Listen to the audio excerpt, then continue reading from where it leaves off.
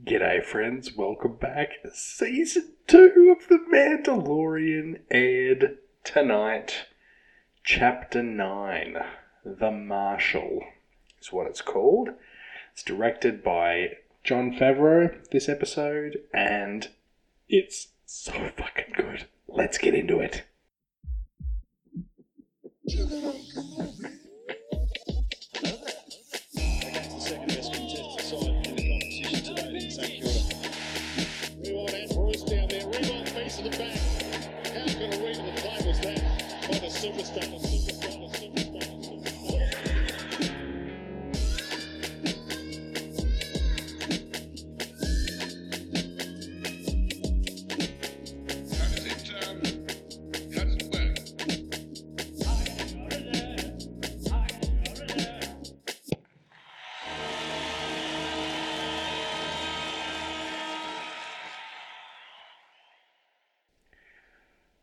Okay, first of all, I will never mean a spoiler warning more than when it has to do with new Star Wars content. Spoiler warning, big time. This episode only came out 5.5 hours ago. Okay, it is very, very brand new. So if you're interested, go and fucking get Disney Plus so you can watch this show and just let it fill up all the Star Wars needs you could ever possibly have. Oh my word. Okay, so this episode, right? First of all, it's 54 minutes long, which is longer than any of the episodes in Season 1, which makes me very, very excited. Like if all of the rest of the episodes in this season are 50 minutes plus, even 45 minutes plus, I'll be so excited. So much time that they can jam in so much excitement. When I saw it was 54 minutes long, I was like, yo, yes, this is going to be great. And it was so great. So we start off on, I believe it's an unknown planet. It was not a planet that was familiar to me. We're not there for very long anyway. Mando is off on his journey to deliver the child, Baby Yoda, if you will, back to his people. And he is looking for other Mandalorians to help him. Mandalorians who might know a little bit more than he does, right? So he goes and talks to this guy, this Gamorrean, in this like underground fight club, where they're watching two other Gamorrean guards fighting in this ring, which is pretty cool. And the guy says that he has intel, very vague intel, I guess, that there is a Mandalorian on Tatooine. And as soon as he said Tatooine, I was like, we're getting Boba Fett in this episode. Oh, yes. Oh, yes, we are. And oh, yes, we did. Oh, boy. For those of you who don't know, Boba Fett, it was canonized a good while ago that he did survive the Sarlacc pit. I don't know if it is officially canon of exactly how he survived, because there's a little thing in this episode that I think may be a clue as to how he may have escaped. But either way, he's back, and he's in this episode, because it's on Tatooine, and there's heaps of other good shit in this episode too. So, also, just a little thing in this city that we're on, this unknown planet, there's all this graffiti on all the walls, and there's this one little bit. It is a imitation, or it's an exact replica of the design of C-3PO from the Rebels series. So his design, there is a graffitiized picture of him on one of the walls. It's very quick, but it's a cool little thing that they put in there. Okay, so it might be 11:30 at night, but I've watched the episode 3 times, and I'm shaking with excitement. This is what this stuff does to me, right? So we go to Tatooine. We're back on one of the best planet, probably the best planet in Star Wars. It may just be desert. In fact, it is almost completely desert, but there is Star Wars goodness that can be mined from this planet, and it is endless. It is infinite. Right? First thing we actually learn this from the guy on the other planet, is that there is a new city on Tatooine. It's not new as in it's just been built, it's new to us. Up until now, all that we knew about was that there was Mos Eisley and Mos Espa. But now there is Mos Pelgo, which is very, very cool to me. And then you've got you are just bombarded with amazing little Easter eggs. This episode is just a feast for Star Wars fans. The more Star Wars that you've seen, the movies and the shows, the more that you know, the more you can get out of this show. This show is just a thank you to the fans who have watched Rebels and Clone Wars and the movies dozens of times, right? So I believe for the first time in live action, as far as I know, this is the first time we've seen actual Womp Rats. Right? Womp Rats are very, very famous. You know, Luke says, when he's talking about his marksmanship skills, I used to bullseye Womp Rats in my, what does he say, T16 or something, back home. So now we've actually seen what Womp Rats look like, and they kind of look like little bilbies. My non-Australian listeners know what a bilby is. They're kind of like little bilbies, and they got this little pig nose, and they're like hairless, but you know, very, very cool to see some of them. Mando lands back in the sort of mechanic shop that he went to in season 1. So we see the same lady played by Amy Sedaris, I think her name is. So it's cool to see her back. She really likes the child. She thinks he's super cute. She says this great line. She says, "If he ever divides or buds, I will gladly pay for the offspring." What a great line. That's such a good line. Such a Star Wars line too. When the first time that she's on screen, she's holding this little thing. She's working on a pod racer engine, like one of the big sort of engines that go on either side of a pod racer. And she's holding this little thing in her hand, and I'm pretty sure it is the exact implement or, part of the engine that Sebulba breaks off before the pod race in Phantom Menace to fuck with Anakin's pod race. I think it's the exact same thing, which is just another cool little thing. And then we get to see R5. He has a what is it? A bad motivator. That's right. He's got a bad motivator 5. The droid that Luke and Uncle Owen almost buy before they buy C-3PO and R2-D2. The droid who, if he doesn't absolutely shit himself, our story from all the way back in A New Hope never even gets going, right? So cool. What an absolutely random thing to have a callback to, but it's so cool to just see a little droid like R5 pop back up. So many, it's only, it's not even, it's like 10 years later in the actual, in R5's life, I should say, but it's 1977 was when we saw R5. So what's that, 43 years ago? Is that right? 43 years. Such a great little Easter egg. You can even see one of the flaps on the top of his head, it's all got all this shit leaking out of it. That's like the marks left over from when his head sort of popped open when he... it's so good. I love it so much.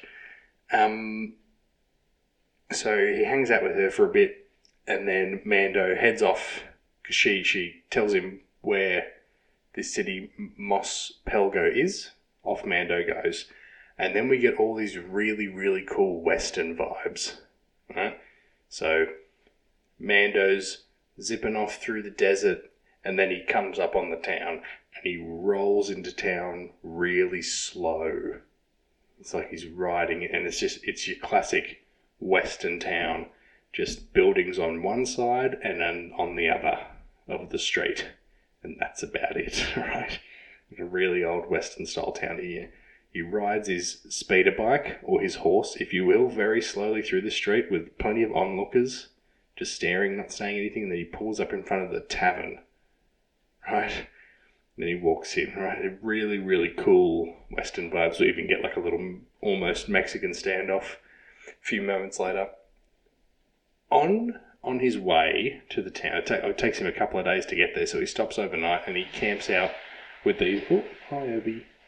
He camps out with these Tusken Raiders.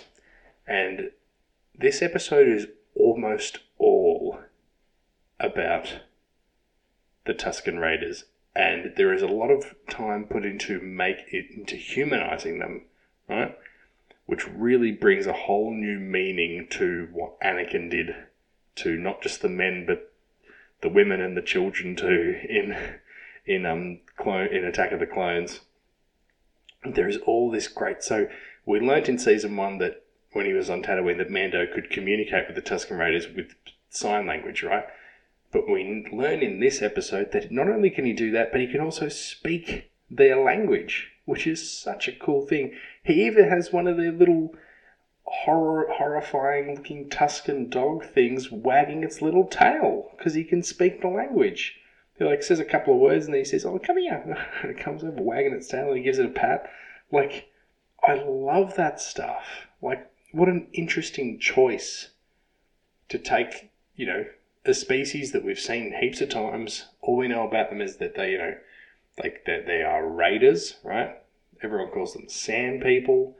But, we learned in last season that they're actually, they are the original inhabitants of Tatooine. They've lived there for thousands of years, which we learn in this episode, right? So, they are just living, right? And they're just trying to get by. They're not bad by nature. Sometimes they do bad things, but they are not bad by nature, which is a really, really interesting thing to explore. Really, I love all the stuff about the Tusken Raiders in this episode. So, so Mando rolls into Mos Pelgo, and we meet the Marshal, played by Timothy Olyphant. Olyphant? It's getting a bit Lord of the Rings. Olyphant? Anyway, but he is wearing Boba Fett's armor, or Boba Fett's armor. Why are you wearing Boba Fett's armor, Timothy? So Mando's at the bar in this, in this tavern, if you will, and then there this dude is in the doorway, the Marshal, wearing Boba Fett's green armor. When I saw that, I was like I didn't think it was him at first. I kind of apparently people knew that this character, whose name is Cobb Vanth, that's Oliphant's character's name, the Marshal, Cobb Vanth, they knew that his character existed and that he was going to be in this episode, apparently. I don't know how people knew that, but some people in the Star Wars community kind of knew. But when I saw him, I was like, oh, he's this skinny guy. He's not wearing the full Boba Fett getup. So I was like, oh, that's not him.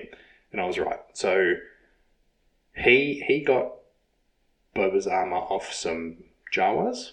We don't yet know how the Jawas came upon it, but that's where he got it, right? And he wears it, and he protects this small town from, Tusken Raiders, and he freed them from being occupied by this mining group of people, I guess. And yeah, he's a good guy, and he wears the armor just for its, ability to sort of protect him, and he used to protect the town, right? That's his deal.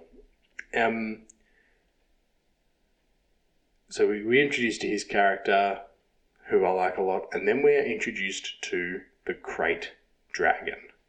So Vanth and Mando are having this almost Mexican standoff, and then they stop it because the earth starts to shake, because this Krayt Dragon is rolling through town, right? And what a Krayt Dragon is, it's this sand-dwelling sort of, I don't know, it's this big sort of worm-shaped thing, but it is not a worm, it is much nastier than that. It's actually the carcass that C-3PO walks past in A New Hope when he's wandering through the desert all alone. That big long snake skeleton thing, that is a Krayt Dragon, right? They are apparently native to Tatooine, but yeah, There's a similar creature in Rebels in season 2, I think. A creature that the 3 clones capture. I do not believe it is the same creature. It could be, but as far as I know, they are only native to Tatooine, and that's not on Tatooine. But it's a kind of similar. It's another little thing that if you've seen Rebels, you go like, oh, it's kind of like that. It's a nice little reminder. But I think the Krayt Dragon might, but now that we've seen a full one in live action, this might be the coolest creature in Star Wars to date. It looks amazing. They have absolutely blown their CGI budget for the whole season on this episode. This creature looked amazing.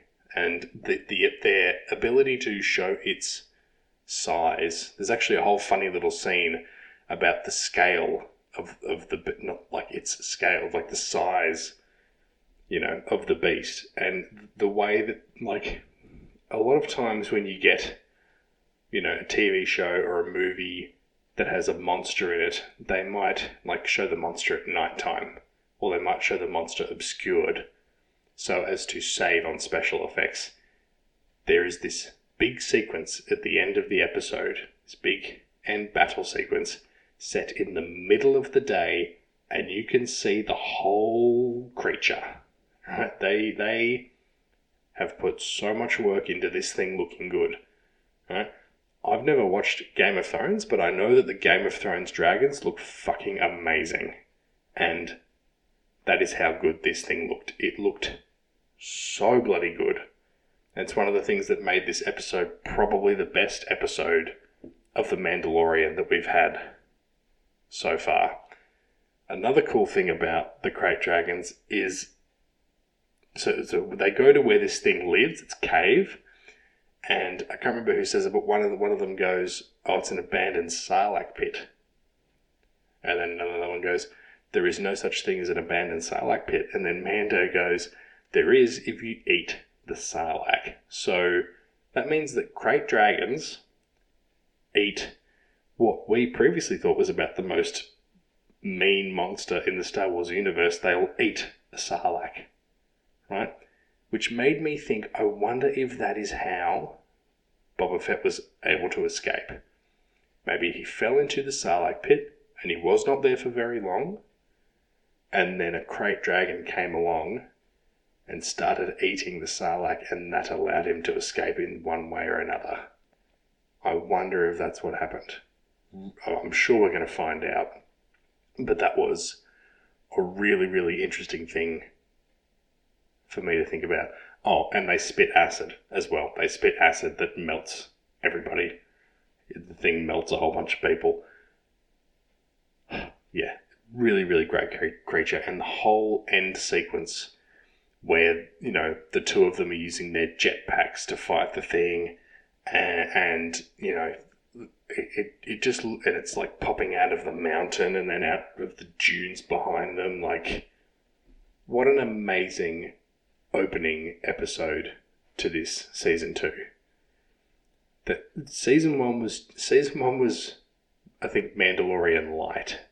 I think this season and the show moving forward is going to be what Jon Favreau and Dave Filoni want.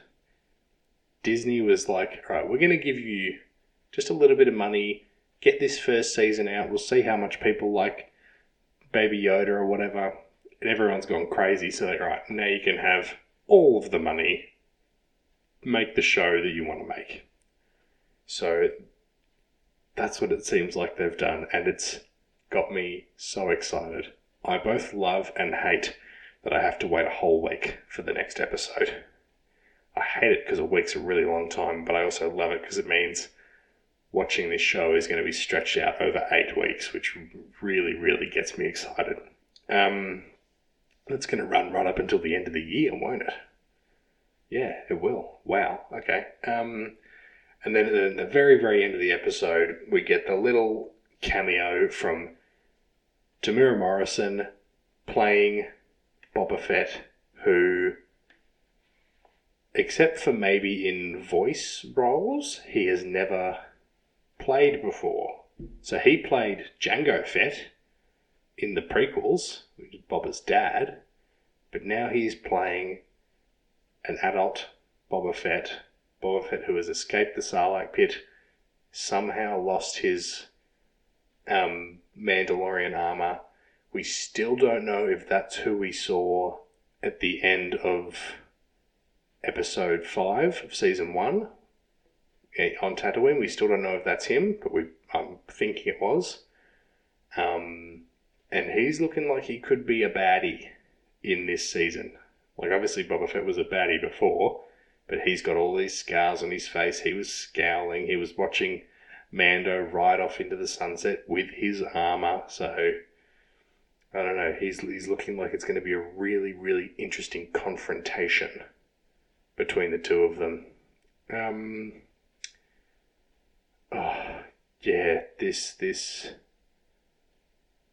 That's about it for the whole episode. Gee, it was... Oh, one more thing. Oh, Jesus, I bumped the microphone. One more thing I completely forgot. I didn't even realise this until the third time I watched this episode tonight. So, Cobb Vanth has this really, really cool speeder that he's made out of one engine of a pod racer. Like, imagine... So, very specifically, think of Anakin's pod racer, right? From Phantom Menace. It's got like the seat, right? And then it's got the two engines connected on either side, right? I am pretty certain that the speeder bike that Vanth has made is out of one of the engines of Anakin's pod racer, because it has the very distinct exposed wiring, and it's got the yellow flaps at the front. It looks exactly like Anakin's pod racer. If that is the case, that's another amazing Easter egg to put in this episode. And I think that's a really cool thing to end on. So I'll wrap it up now.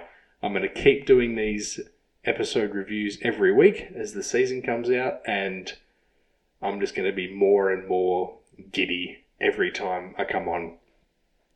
Thanks heaps for listening, guys. If you're a Star Wars fan and you're not on The Mandalorian, even just get you get a free week, I think. When you sign up to Disney Plus, you get the first week for free, or might even the first month. I don't know. Get on Disney Plus and watch The Mandalorian. TV is the future of Star Wars at the moment. And going off this first episode, this second season is going to be really, really special Star Wars stuff. Alright. Thanks for listening, guys. I'll catch you next time. Bye!